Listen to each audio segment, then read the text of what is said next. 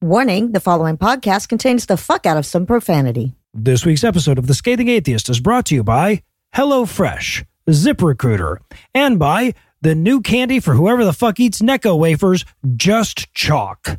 Just Chalk, because otherwise you're just paying somebody to lie to you. And now, The Scathing Atheist. The lackadaisical poet here to remind you that we did indeed evolve from filthy monkey freaks.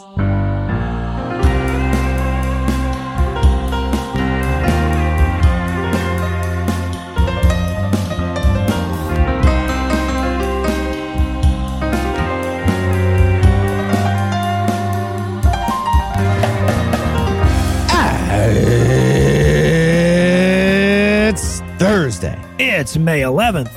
And it's National Twilight Zone Day. Binghamton native Rod Serling, baby. Ooh, ooh. That's right, listener. Eli swapped around the intro just so he could shout out Rod Sterling. It's important. No. Important. It's not. I've no illusions. I'm Eli Bosnick. I'm Heath Enright. And from Dennis Rodman's, New Jersey, Ann Arbor, Michigan, and Waycross, Georgia, this is The Scathing Atheist. On this week's episode, Iran will officially mark themselves as a spoiler for America's future. King Charles III has a farcical land-based ceremony to avoid looking silly. And we'll learn what Dennis Prager has instead of a conscience. But first, the diatribe.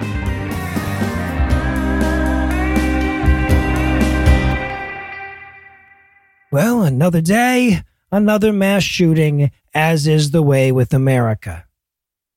And this one happened in Texas, so if nothing else, it really puts a damper on that whole good guy with a gun fantasy, doesn't it? But of course, this is a show about atheism, not a show about gun control. So I'll skip over all the really obvious and verifiable arguments in favor of a massive overhaul of our current everyone has a right to a John Wick basement's worth of death machines policies, and we'll just skip straight to the thoughts and prayers that come afterwards. See, inevitably, in the wake of this, America's 199th mass shooting of the year so far, depending on how you count it might actually be more than that, politicians whose job it is to actually do something about it instead called for thoughts and prayers. Although, if those prayers aren't for those specific politicians to do something about it, I don't know what the fuck everybody's praying for bullets to start turning into butterflies mid-flight? Anyway, having heard that same bullshit deflection at least 198 times this year already, Americans were ready to push back, and we did. Before they could even mutter the words, we were shouting them down with a reminder that we're sick and fucking tired of calls for wishing plus magical wishing in the wake of tragedy.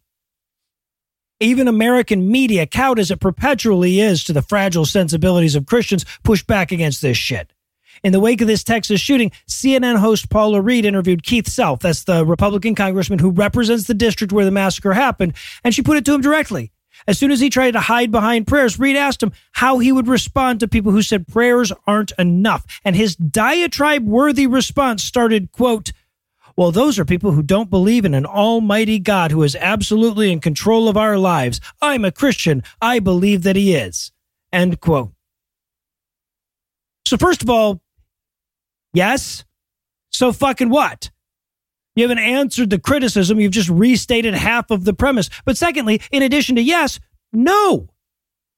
While you and me are no doubt people who don't believe in an almighty God who's in control of our fucking lives, that's not true of all the people that are asking Self to do more than ask his invisible friend to up his game. Hell, most of the people taking issue with that response believe in an almighty God. And even they have to admit that when it comes to preventing mass shootings in America, he could really use some help from the fucking legislature. But third, and most importantly, consider the degree that you have to misinterpret the criticism to get there. People who are coming out against this thoughts and prayers bullshit, we're not taking issue with prayer. I do take issue with prayer, but it's a completely different issue. But to think that the problem we have is that you're praying would mean you'd have to simultaneously believe that we're mad at you for thinking. When people point out how useless thoughts and prayers are to the victims of mass shootings, they're not coming out against prayers any more than they're coming out against thoughts. And what we're saying is do more. And by more, we really mean anything at fucking all at this point. But of course, Self isn't going to do any of that. Instead, he's going to jump at every opportunity to turn this into some us versus them culture war bullshit about persecuting Christians just as soon as he can think of a way to make fewer random massacres sound woke. So after taking umbrage at the very suggestion that wishing in his head wasn't a viable and sufficient public safety strategy, he said, quote, prayer is powerful in the lives of those people that are devastated, as though telling a congressman that prayer wasn't enough was the same as telling the Christian family members of those victims to stop praying. And as if he hadn't sufficiently tipped his hand at that point, he added, quote, I know people want to make this political, but prayers are important and they are powerful in the families who are devastated right now, end quote. So it's either prayers or politics. Choose a fucking side. But even Christians know that dichotomy is bullshit. Some of them do, at least. I think my own senator and the politician I've personally donated more money to than any other, Pastor Raphael Warnock, summarized it pretty goddamn well. He chimed in on the controversy around self-obfuscating bullshit with a statement that read, quote, as a pastor, I'm praying for those who are affected by this tragedy, but I hasten to say that thoughts and prayers are not enough. In fact, it is a contradiction to say that you are thinking and praying and then do nothing. It is to make a mockery of prayer. It is to trivialize faith. We pray not only with our lips, we pray with our legs. We pray by taking action, end quote. And look, I can't obviously agree with that statement. Prayer makes a mockery of itself. Faith couldn't be more trivial. And saying that we pray by taking action is the same as saying that we take action by taking action. But it's a strong indicator that you don't need to be an atheist to see the problem with self's response. And strangely enough, you apparently don't have to be an atheist to admit that prayers don't do shit. They're talking about your Jesus. We interrupt this broadcast and bring you a special news bulletin. Joining me for headlines tonight are the Din and Nehru to my furore, Heath Enright and Eli Bosnick. Fellas, are you ready to appoint a hero? Okay, I feel like it's getting sexual now with the Zelda stuff, like really sexual. Yeah. Now, is that because he's done Zelda 2 shows in a row, or because we can see his erection, Heath Enright? Yes. It's very, very getting sexual. But here's the thing is that, like, speaking of things that make me erect, is a bad segue into the Matreon plug, and that's where I have to go. Is it? Yeah, it's fair, yeah. But yes, listeners, it's May once again, so we're asking you to go to patreon.com/scathingatheist, even louder than we normally ask you to do that, to help keep our show going for another year. You get early access to longer episodes, you get behind-the-scenes stuff, you get extra headlines some weeks, you get access to our annual patron-only Pajama Party live stream, and you get the satisfaction of knowing that to some degree, this show is your fault. So head over to patreon.com/scathingatheist and pledge as little as $1 an episode, and as much as significantly more than that. And speaking of how we pay the bills, it's time for a word from our first sponsor this week, HelloFresh. Dude, it's time for the HelloFresh ad. Where is Heath? I don't know. He said something about working on his own project. Well, he better hurry up because we do. Gentlemen, may I present to you the latest and greatest in food ism? I got Jell-O? You got Jell-O? Eli, you stupid fool. This is Jell-O Fresh. I'm sorry, Jell-O Fresh? Yes. You know how HelloFresh delivers HelloFresh delivers farm fresh, pre-portioned ingredients and seasoned recipes right to your doorstep, so you can skip trips to the grocery store and count on HelloFresh to make home cooking easy, fun, and affordable. That's why it's America's #1 meal kit. Meal kit, yep. And with Jell-O Fresh, I put all the food in Jell-O shots, and you just slim them up.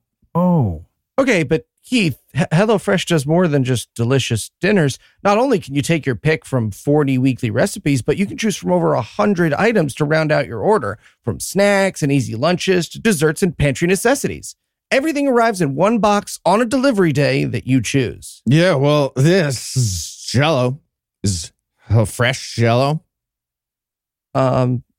No, it's not exactly. But Heath, this May, HelloFresh is celebrating Asian American and Pacific Islander Heritage Month. Try limited time authentic recipes created in partnership with Chef Serbi Sani of New York's Tagmo restaurant and enjoy a cultural taste tour in your own kitchen. I live in Hawaii after college. Super nice. It's true. HelloFresh sent us a box to try, and the food was amazing, and it unpacked in seconds. That's why I, Eli Bosnick, personally endorse it as a product. I am sold. Worse up. No, Heath, you're doing the Jell-O thing. Right. No, never mind. Cancel that. Just go to HelloFresh.com/scathing16 and use the code scathing16 for 16 free meals plus free shipping. That's right. Just go to HelloFresh.com/scathing16 and use code scathing16 for 16 free meals plus free shipping. Nice. All right. Thanks, guys. No, let me touch your dentures. No, gross. Let me touch them. Okay, upstairs. You won't even let me. I know, buddy. I know. Touch them. Teeth. And now, back to the headlines. In our lead story tonight, in Nobody's Coming to Save the King news, God doesn't exist, and the UK is one of the most secular countries on the planet, and the king sucks. Yep. But despite all that, the coronation of King Charles III last weekend was an absurd £100 million Christian sorcery party, sponsored by apparently a mystical apothecary shop with a colonialism theme. They should stop doing all of that. Yeah, look, if they had piled one more fucking item on that dude, they'd have crushed him to death and we'd have had to start all over. Ugh.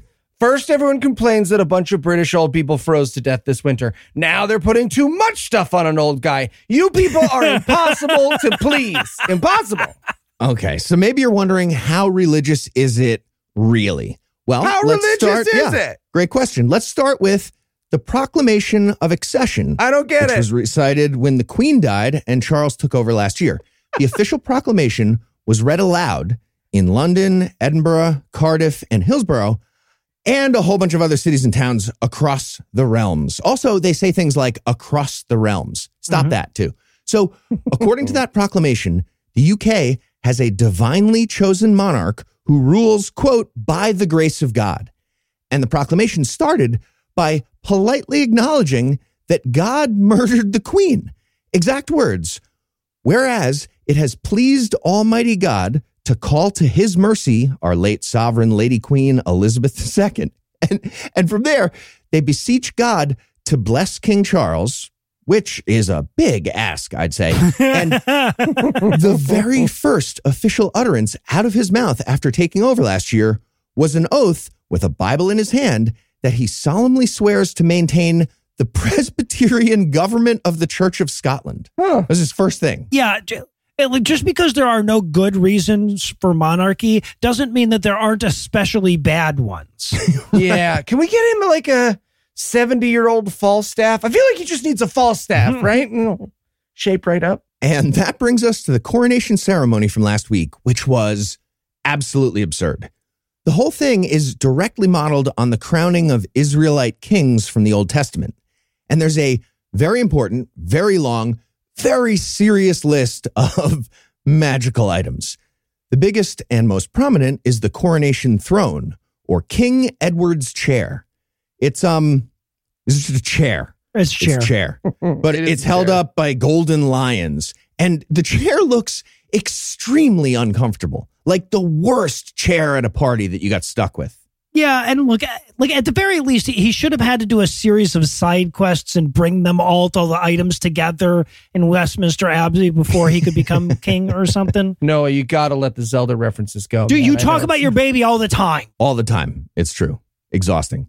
And that brings us to the Stone of Destiny, also known as the Stone of Scone, or the Stone of Scone, I guess. It's just a big rock. It's a big rock with very mysterious iron rings on each side, and nobody knows why. Historians can't decide.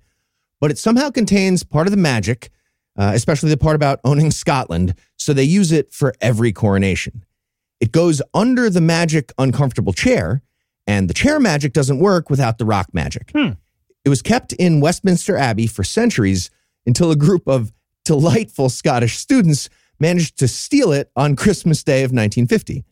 But England eventually got it back in 1952, and then in 1996, PM John Major moved it permanently to Edinburgh Castle, except when England needs it back to do the Magic Monarch Party, like last week. I mean, when it confers ownership of Scotland, it feels more of like a hot potato situation, but you know what? Go off, Big C. Go off. Next up, we have 3 items that all go together. In order to become the monarch, you got to get oiled up. which makes sense, I guess. Lots of people I'd describe as dry, taking the throne across history. So they get anointed with a magical oil poured from a magical golden bird and into a magical golden spoon. The spoon is an old spoon, like a nice one, but that's it. It's an old spoon. It's not like they had it lying around, Keith. I don't. They They lost rushed it for to the a while. silver drawer the day of to be like, shit, spoon. I think they lost it for a while. Cromwell like melted down a bunch of their gold and gave away the spoon. Somebody eventually got it back to them. So that's the spoon. And the golden bird, it's called the ampulla, which holds the oil. It's based on a legend that says the Virgin Mary appeared before St. Thomas Becket and offered him a golden eagle and some oil. So about 300 years later, they made a golden cruet with a hole in the beak to pour the oil into the spoon magically. Right. Yeah. And remember, guys, no matter how oiled up the monarch is, you should also apply lube to the national asshole before you go any further. Both should be lubed. So Smart. No such thing as too much. Thank you, Noah. Heath has sullied our podcast with subpar anal sex advice as metaphor for far too long. For far too long. I feel like it was good advice. And of course, the official coronation oil is obviously the most important part. It's made from olives harvested from monasteries on the Mount of Olives in Jerusalem. prayed there the day before he got crucified, and that's a good thing, apparently. So they used that. The oil for King Charles got declared to be officially holy oil during a ceremony in March at the Church of the Holy Sepulchre, also in Jerusalem. And in a new twist, they're using a formula that's vegan for the first time ever. Yeah, it used to contain something called ambergris, an absurdly expensive form of whale vomit, but not this year. So that's nice. Hopefully the magic still works, but vegan. So cool. Yeah, but let's be fair here. If the vegan recipe works just as good, this will be a historical first. Yeah, I was going to say, maybe Charles heard all the memes about eating the rich, and he was like, okay, making myself taste vegan is a great solution here. There's no way. I'm sure vegans taste better. Probably. Like grass-fed. Yeah. Mm-hmm. And yeah. just for the record, I could keep going with a bunch more very silly objects for a long time. Of course, the Coronation Bible is part of that list, but none of this matters because it's all fake and royalty is stupid. That being said, watch a few clips of the ceremony if you get a chance. It's honestly, it's like a sketch comedy. It's very funny. Yeah, it looks like an elaborate punishment for like mid-century buggery. It's right. And in victimless crime news, as theocrats seize ever more control of the American government, I think it's important to periodically remind our listeners what the end game looks like here. And for that, we need to look no further than the world's largest theocracy, Iran, where two men were just executed for blasphemy over their participation in a group chat called Critique of Superstition and Religion. The two men, Yusuf Murad and Sardallah Fazeli-Zareh, were arrested in May of 2020 and spent months in solitary confinement, unable to contact their families. Yeah, and that chat did not need to have any content. You just name that chat and you get side-tackled 5 seconds later by theocracy critiquing itself for you. You don't have to do anything. Yeah. So first of all, thanks to the listener who sent us this story at scathingnews@gmail.com and asked me not to use his name since, he could be executed for sending us the fucking story. Okay, I feel like Noah chose this story, so I'd feel weird doing my usual interruption with a silly gif, but it's not going to work, no illusions. Possum nipples coming your way, buddy. Big box marked atheist snips. Look out for it. That's not going to happen. Scathingnews@gmail.com. But yeah, Iran's judiciary confirmed the executions through their Mizan news agency, though it's still unclear exactly when they happened. Officially, the two were charged with insulting the Prophet Muhammad and promoting atheism. Mizan also accused them of burning a copy of the Quran, but to be honest, it's not clear whether they're saying that these dudes actually burned a Quran or whether they shared an image of a burning Quran. And given the credibility of the Iranian judiciary, it's honestly not clear that they did either of those things. Yeah, hard to do that on a message thread, too. Or maybe like link to it. I don't know. Burned it onto a CD, but they're still getting in big trouble. Now, it's worth noting that executions for blasphemy are actually pretty rare in Iran. executions aren't. Iran is behind only China in total number of executions per year. And I believe they top the list actually on a per capita basis. But this number has ramped up considerably since the eruption of anti-government protests in the wake of Mahsa Amini's murder at the hand of the state morality police last year. In 2022, Iran executed at least 582 people, up almost 75% from the year before. And as near as we can tell, they're on pace to top even that number in 2023. For comparison, the U.S., which I freely admit is barbaric in its use of the death penalty, executed 18 people. So Iran's beating our medieval asses by 32 times, despite having a quarter of our population, and those are just the ones that we can verify. Whew. Anyway, you guys do comedy now again, though. I was going to say, what a setup. There's possum nipples in there. There were possum nipples. Exactly. Yep. Mm-hmm. Coming your way. And in singularly stupid news, one of the things that never gets tiring about this job here at The Scathing Atheist is the stupid shit Christians get offended by. And funnier still is the insane lengths they will go to retaliate to their imagined offenses. From burning Harry Potter books to blowing up Budweiser, there's always a new low for Christians to stoop to. And we got what may be the funniest one of the year to date when an angry Christian removed the S from the sign for the Garden of the Gods in Colorado Springs, So Colorado. Because there's only one God. only Yes, guys. exactly. Just the Yeah. one. Love this. They're almost done after a bunch of chiseling. Helper guys like, wait, couldn't we just make a fucking apostrophe before the S? Well, So right. much Oh, easier. damn it. Yeah, because like keep in mind, we're not talking about them stealing the S off of a reader board. This was literally carved into stone, so they had to chisel the S out. This is not a quick swipe with some spray paint here. Yeah. So for the indoors kids like myself who've never heard of this thing, the Garden of the Gods is a 1,341.3 acre park in Colorado, 862 acres of which was made a landmark in 1971. And it's called that, at least according to Wikipedia, because one of the surveyors who mapped it in 1859, Millicockton S. Beach, suggested that it would be, quote, a capital place for a beer garden. And his companion, the young Rufus Cable, is what Wikipedia calls him, awestruck by the impressive rock formations, exclaimed, quote, beer garden? Why, it is a fit place for the gods to assemble. We will call it the Garden of the Gods, end quote. And so, yeah, pretty much since that moment, Christians have been losing their goddamn minds about that because they, lack the humor and acceptance of people from 1859. Right? Yeah. They're a little more prudish. God, Jesus, wait until they find out Capitol Reef isn't a capital or a reef. They're going to get fucking carpal tunnel from all the chisel. Liars. And I know what you're thinking. Come on now, Eli. You can't hold the actions of one wackadoo against all Christians. But first of all, yes, I can. Don't tell me what to do.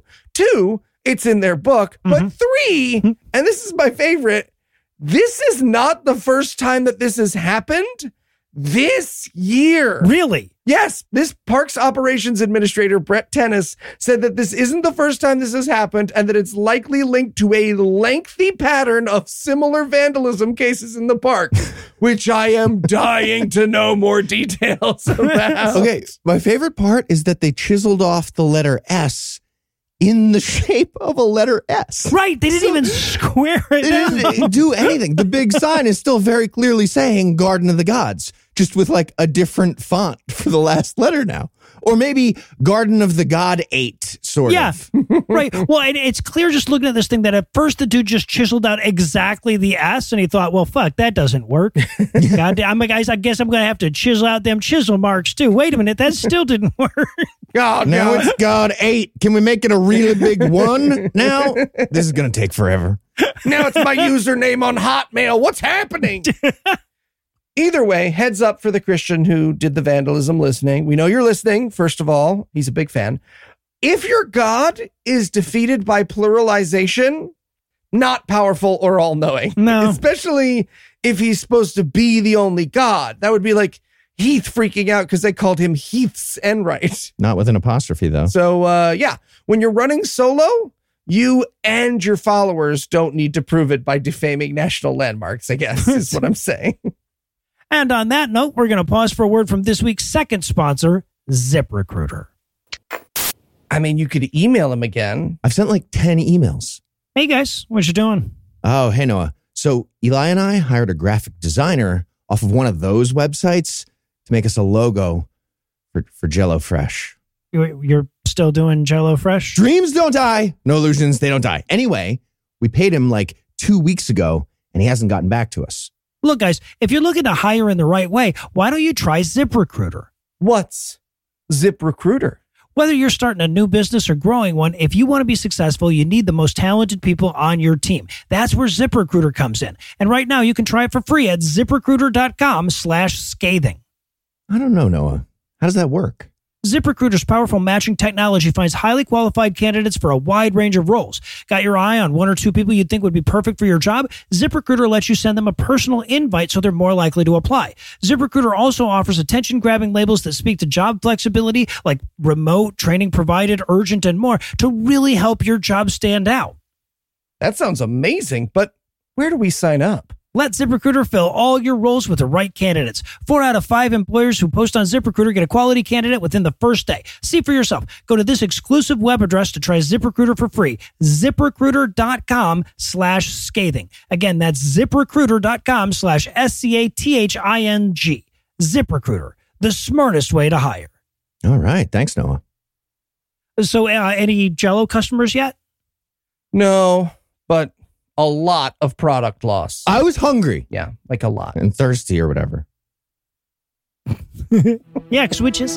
A man wrote the Bible. A whore is what she was. If it's a legitimate rape, It makes you a slut, right? Cooking can be fun. Hey, I'm proud of a man. This week in misogyny. Okay, so let's be clear up front that everybody misses $5 million.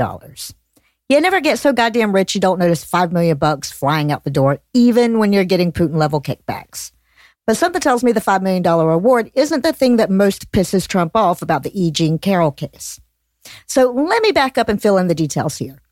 Back in 2019, author and former cable news host E. Jean Carroll came forward to say that Trump raped her back in the 90s. He said she was full of shit, so she sued him for defamation. The trial took place over the last couple of weeks, and it was filled with the exact same disgusting bullshit that you come to expect when you follow any rape trial.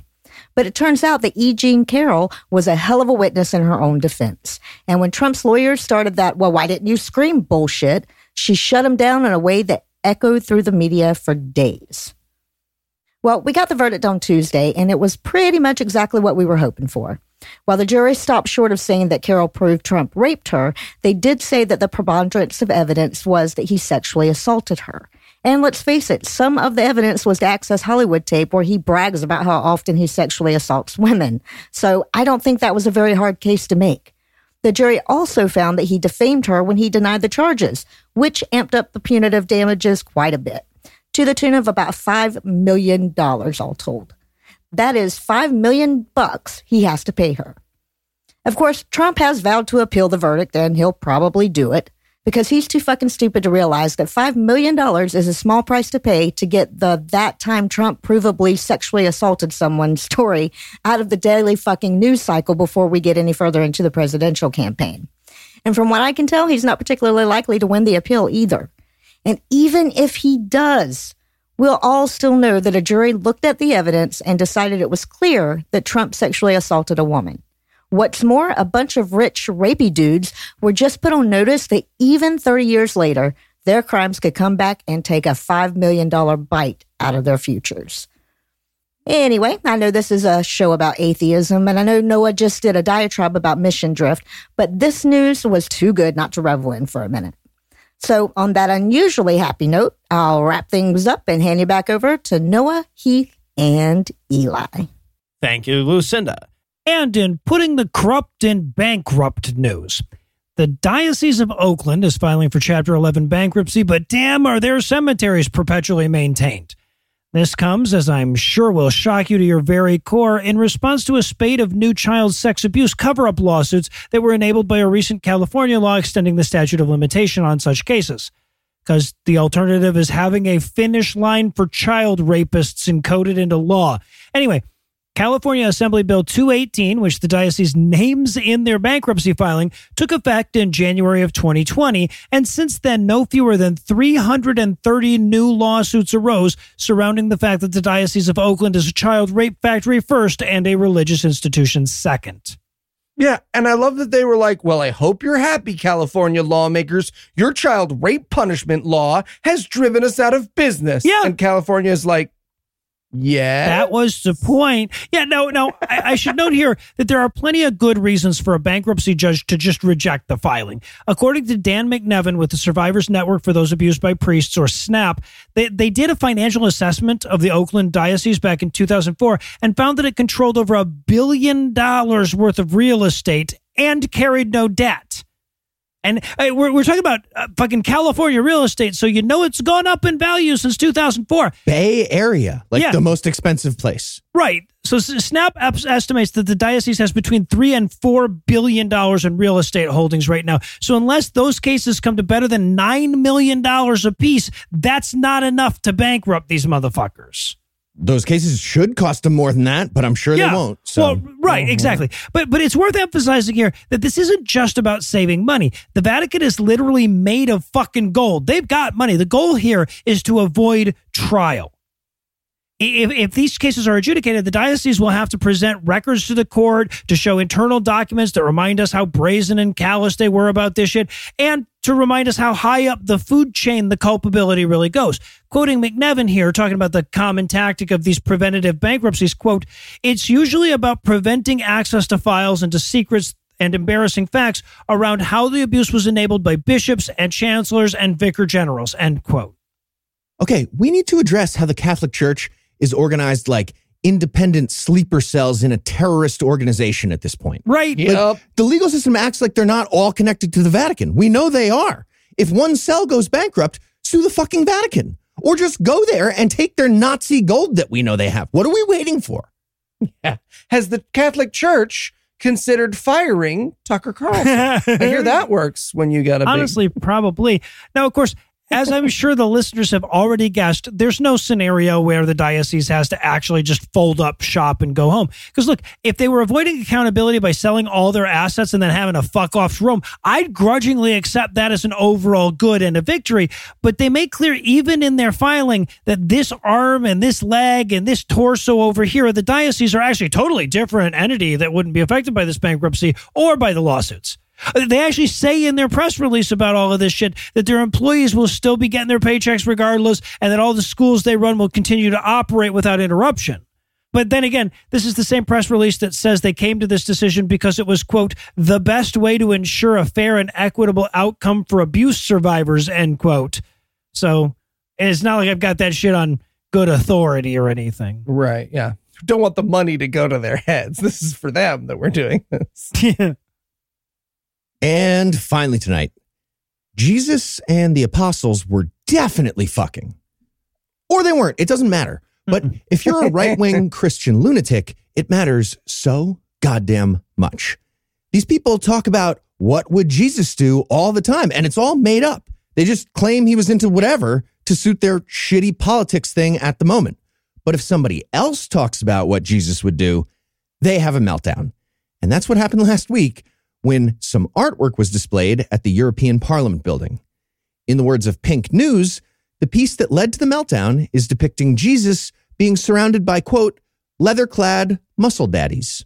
Yeah, I mean, honestly, they should take it as a compliment that Jesus had such an attractive group of muscle daddies, if anything. Yeah, it's a really great nice-looking daddy. group of apostles, muscle daddy apostles, yes. So the artist is Elizabeth Olsen, not the Scarlet Witch, a different one. That we know of. Okay, fair point. She's a Swedish photographer who happens to be lesbian, and according to her, the work is showing Jesus Christ loving LGBTQ plus rights, which sounds like exactly what Jesus would do. I'm just guessing, though, because he's mostly made up in books, and he fucks a tree to death at one point, I think, so it's hard to follow his headspace. But I feel like he would not try to shut down an art exhibition because some leather enthusiast guys are hugging him in a picture. Nonetheless, Christian bigots are trying to shut down the exhibit. In response, Olsen pointed out the millions of paintings by famous artists that show Jesus lovingly surrounded by hetero people. Right. And some of those are super sexual. Right. Well, yeah, let's be clear. There is nothing sexual about this picture. Everybody's dressed. Nobody's squeezing anybody's cock. Everybody's keeping their tongues to themselves. It's literally just Jesus with gay people, and that's what they're freaking out about. Yeah. Right. Also worth noting that if they were squeezing his cock or washing his feet in slow motion like perverts, the painting would be more biblical, not less. Yeah, they're right. Right. Fingering in the him. book. Yeah. Dick his foot, a lot of washing feet. Yeah. So according to the right-wing politicians having a freak out, the photo is vulgar, disrespectful, and blasphemous. One particular bigot, MEP Maria Veronica Rossi of Italy's far-right MIGA party, said the leather apostles are, quote, sadomasochistic slaves. Now, in fairness, one guy is wearing a chain going to a wrist shackle, but he could easily be a top with the Lord and Savior. We don't know. Mm-hmm. Or he just wears that stuff and they have a balanced power dynamic when they fuck. Again, we just don't know. You're speculating. Well, besides, according to Jesus, it's okay to have sadomasochistic slaves as long as they get up once every 24 hours or whatever. Yeah, read your Paul, Maria. Also, read your Timothy and quit your job. Well, that while we're too, doing yeah. the Bible all that stuff. Thing. And just for context, the bigots are freaking out about an exhibition that's happening in a non-public wing of the building. Right. And the only people who can see it are members of European Parliament who get a special permit to do so. And of course, who choose to do so. Now, I know it might sound like the EU was forcing conservative Christians to view the exhibit or get kicked out of Europe. Turns out that's not what they were doing. Bottom line, if Jesus ever comes back, he's going to hate Christianity. Like, he might sue for name and likeness. Like, they're really fucking up his name with that. All right, well, now we have a wacky courtroom comedy to draft, so we're going to close the headlines for the night. Heath, Eli, thanks as always. Jumanji. And when we come back, we'll find out what Dennis Prager is doing instead of being allowed to see his grandchildren.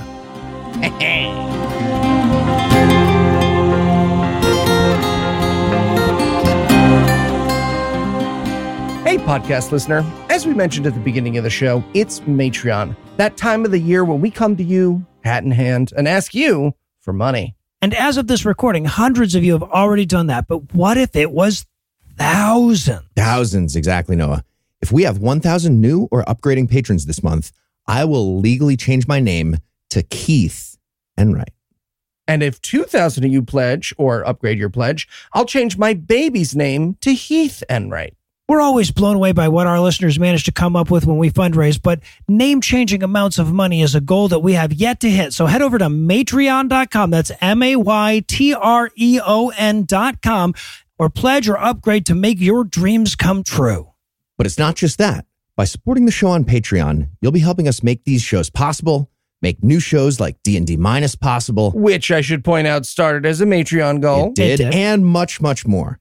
So one more time, head over to any of our Patreon accounts or just check out Matreon.com to give us your money, please. Matreon, do your part, and there could be a lot of legal paperwork in our future.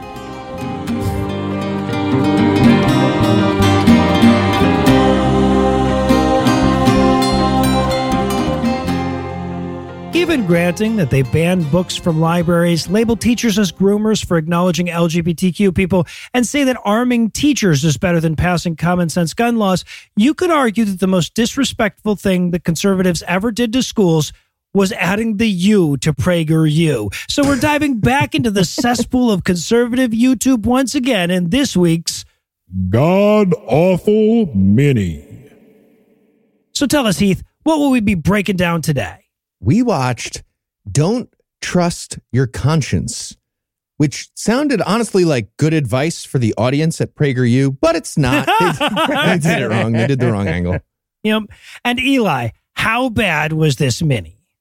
Well, if you love the bizarre worldview of Prager University, but you're mad they haven't taken on thoughts yet, you will love this YouTube video. All right, so is there anything you guys want to nominate this one for being the best at being the worst at? Yeah, I'm going to go with best worst adding text to your video. Dennis Prager kept forgetting to leave space for the words he wanted to put up on the screen. So they had to violently change the camera angle each time to move his entire body to the side of the frame to then have text next to him. Mm-hmm. It was like he was getting muscled out constantly by the text. Yeah. It was just like, whew. All right, so I'm going to, obviously we'll save this for the end, but I'm going to go with best worst solution. Yeah, for sure. Right, when it comes time to the like, well, what should I do about this? It falls flatter than anything has ever fallen before. Oh, I thought you were talking, because he talks about the Holocaust in there, and I was like, all right, yeah. Oh, final solution. Cool. And I'm going to go with best worst example. We'll talk, it's like a one-off sentence in one of his many examples of why conscience is a bad idea, but it's truly a nonsense statement, right? He might as well say, well, then why is there air? Right on. I don't know which one you mean. I know, it's a tricky. I'll point it out when it comes. I'll get there. It's a teaser. Yeah, there are definitely multiple contenders for that. All right. So the opening bit, the opening premise of this video is I'm going to debunk the very concept that you should let your conscience be your guide. Yeah, lots of people say you should be ethical. However, that's how it starts. That's not great. Yeah. Well, that is a prerequisite to doing PragerU, I'm sure.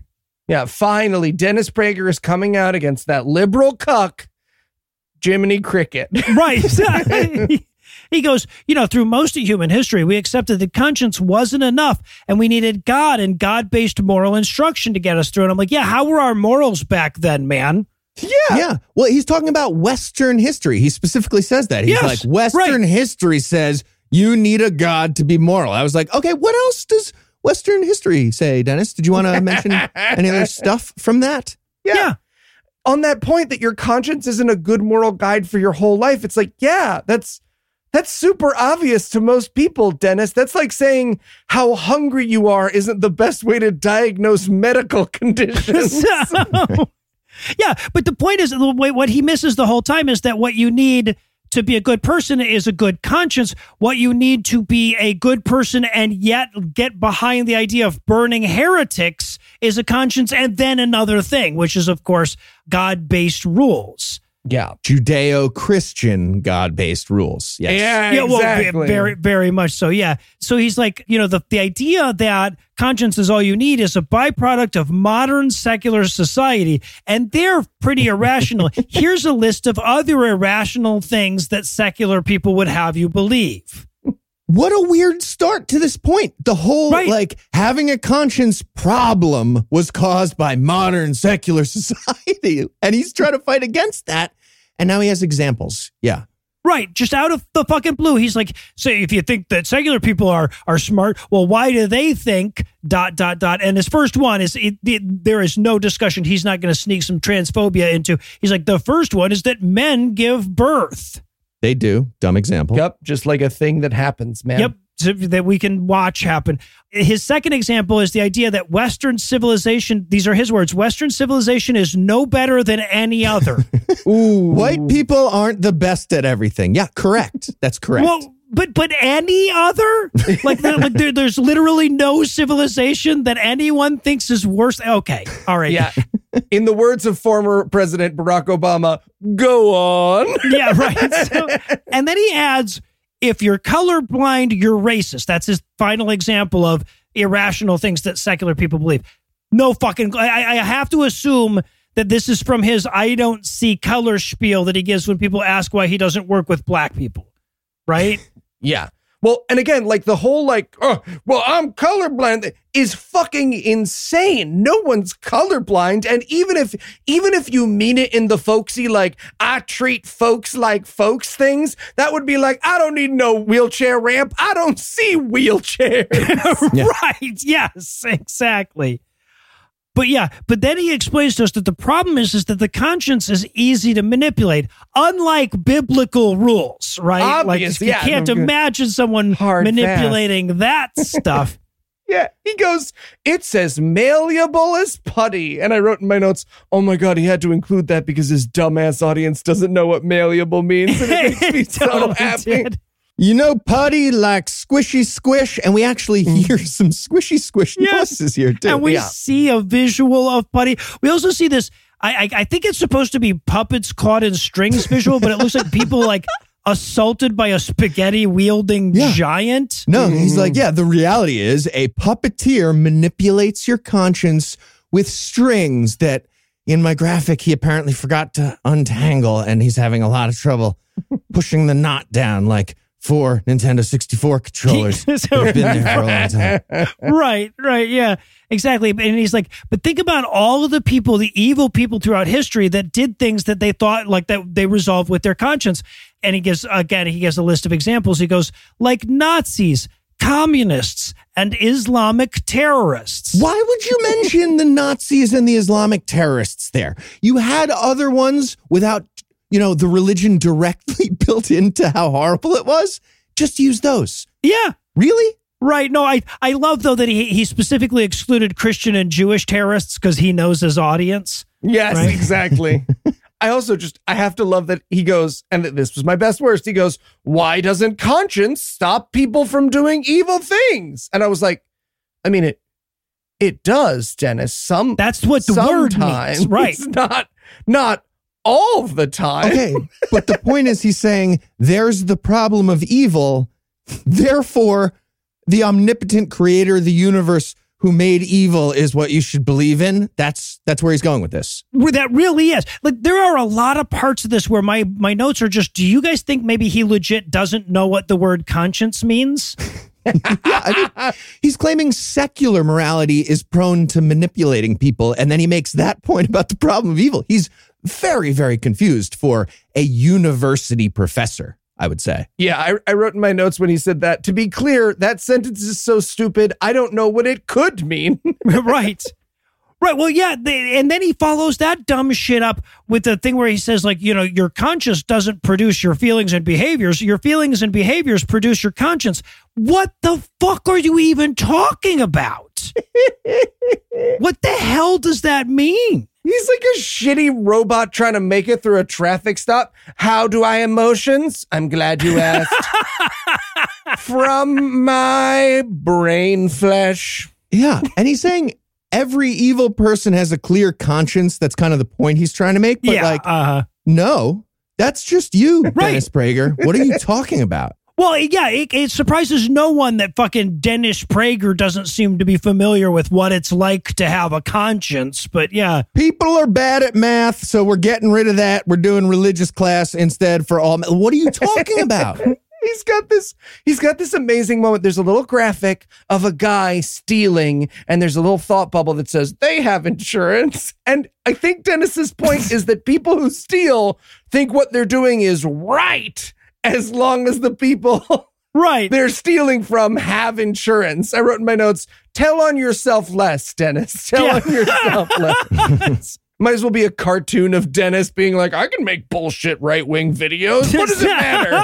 Most of my listeners will be dead in a couple of years. I love to. He starts this next point by saying, and here's another proof, as though like some previous proof had been presented and we just missed it. Absolutely reject the premise of this, but go ahead. Yeah. Proceed, Governor. Yeah. He's like, consider that people on both sides of conflict say that they're following their conscience. And I'm like, well, yeah, but one or the other of them has got some fucking religion or political ideology fucking with it. Yeah. Though, right? Because like over and over again, he keeps presenting like things that are refuted by just adding, right, but your conscience can be short-circuited by religion or political ideology. Yeah. Is what happens. The first example he uses here is the Nazis. And I wrote in my notes, does Dennis Prager think the Nazis were going with a gut feeling? Right. Like Hitler woke up from a long night of weird dreams and was like, guys, I don't know about you, but I'm just like, I'm feeling like we gotta gas some Jews. You know what I'm saying? Like it's just my heart tells me that. I'm going to call them. No, he's like, yeah, take World War II, for example. I'm like, no, the Nazis knew they were baddies. I've seen the sketch, right? They knew. Also, he's saying the source of the absolute morality is Judeo-Christian values in the Bible. Like, does he think Muslim people are really just phoning it in with the faith part? And that's how you describe people on both sides think they're correct? No, they're faking it. And then we get, I think, probably the worst animation in the whole thing, because he's like, even the Japanese soldiers who raped Korean women did so with clear conscience. And I'm like, why would you think that? And also, by the way, like when Americans were in Korea, we also raped Korean women. Our soldiers did too. Like, it's weird that he would specify only the Japanese ones there. Also, nobody was like, I actually feel great about this, just to be clear. I think this is... Right. Exactly. Guys, this gang rape is ethical, right? Like secular ethical, right? This is super good. Yeah. What am I supposed to do? Not have sex while I'm over here? That would be crazy. Yeah, exactly. Well, and by the way, yes, there is a graphic and an accompanying crying Korean woman in the background for this point. Yeah, right? I like how they were like, Horrible. what's the classy way to show gang rape? Yeah, right. Yeah, We yeah. don't want to scare off our listeners of grandmas and mentally ill grandpas. I also feel like Dennis Prager was like, I've got all this audio of crying Korean women. I might as well put some. I bought it on graphics to it. ManyVids. We must be able to use it in multiple ways. But he's like, well, and you know what? I don't even need to resort to extreme examples like World War II. And I'm like, well, did you just want to talk about raping Korean women then? I just really needed an animation of a Korean rape, and I can't tell you why because the doctor will put me back in the hospital. I really wanted it to be tax deductible. So No, but then he's like, let's do a relaxed example, abortion. right. And we'll talk about that now. Yes, we don't need extreme examples. Let's just take my stance on abortion. And I love that, like most pro-life people, he can't even state his position without admitting it's bullshit. Right, where he's like, a fetus is a human being that has a right to live, subject to clauses A, B, and C in paragraphs 4 and 5, which we found didn't test well with our voters. Yeah, give me a fucking break.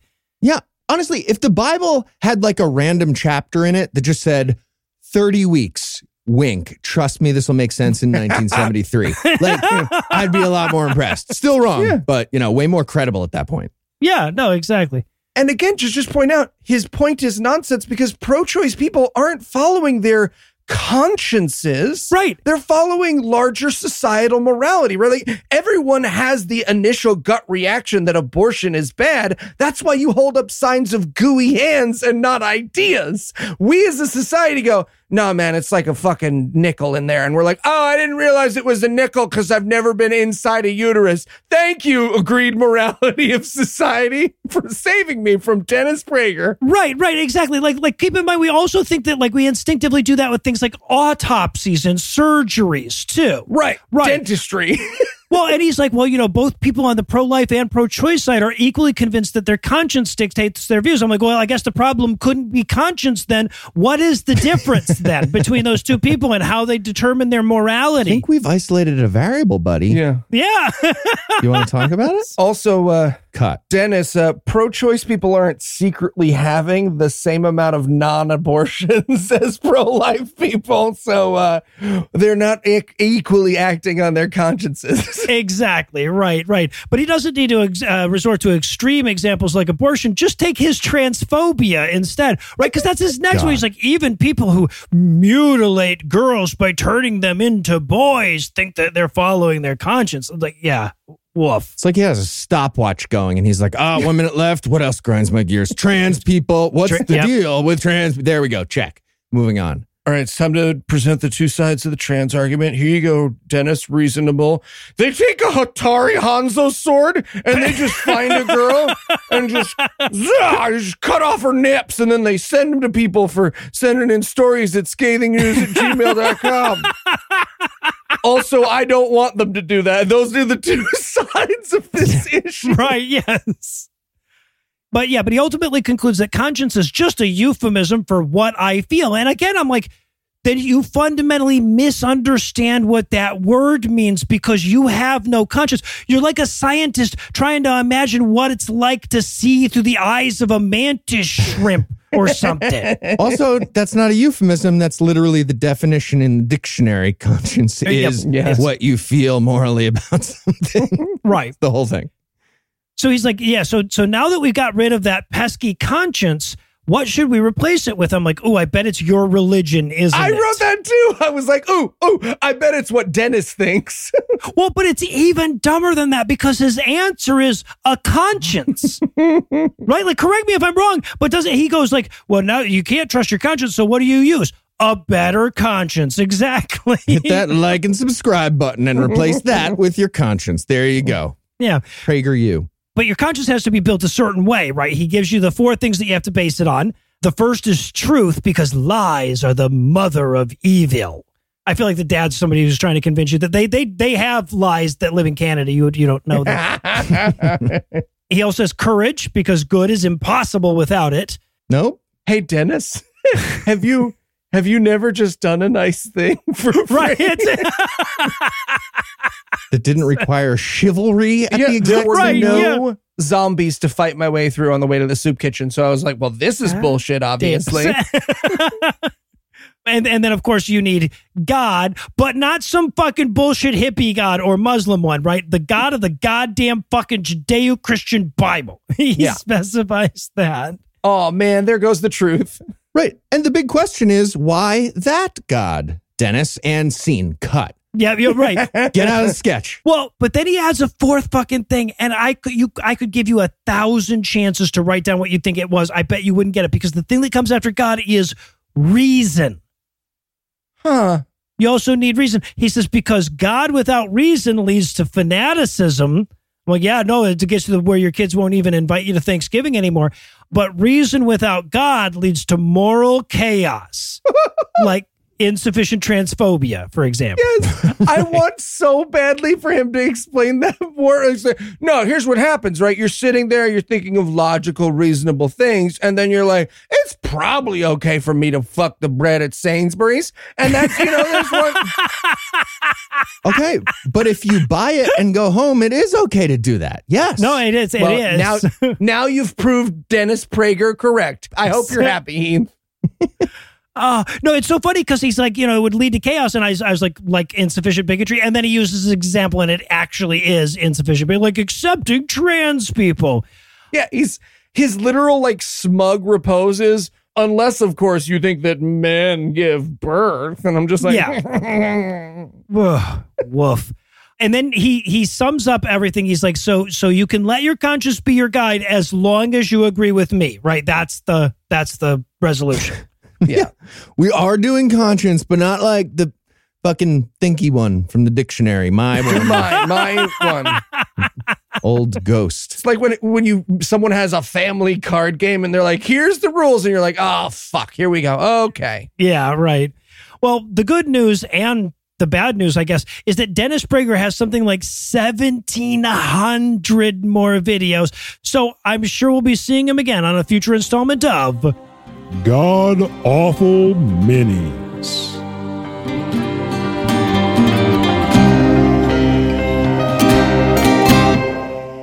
Before we hand things over to Morgan this week, I want to remind you one last time that there's no better time to pledge to us on Patreon than the month of May, because you might just make Heath do something hilariously embarrassing on camera.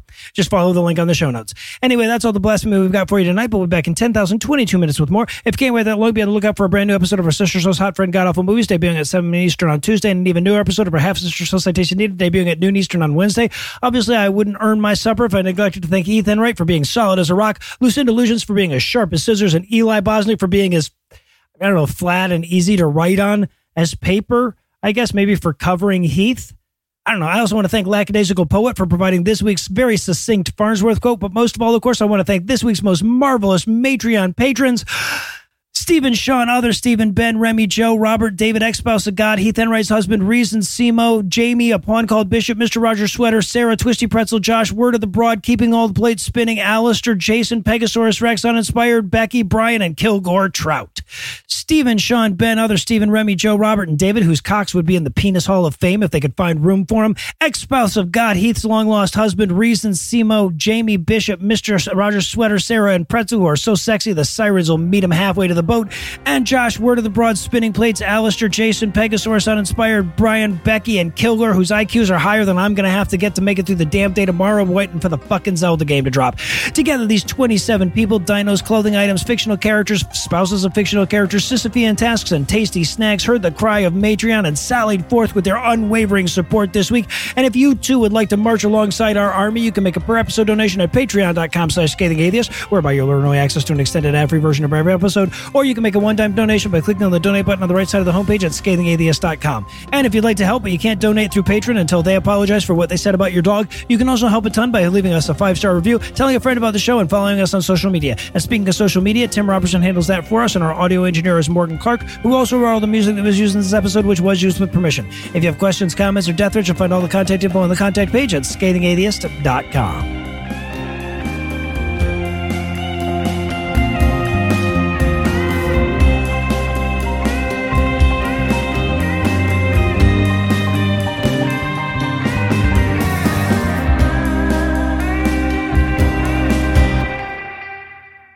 But do it like normal, like a really normal. Yeah, just don't normal. mess it up. Yeah. The preceding podcast was a production of Puzzle and a Thunderstorm LLC, copyright 2023, all rights reserved.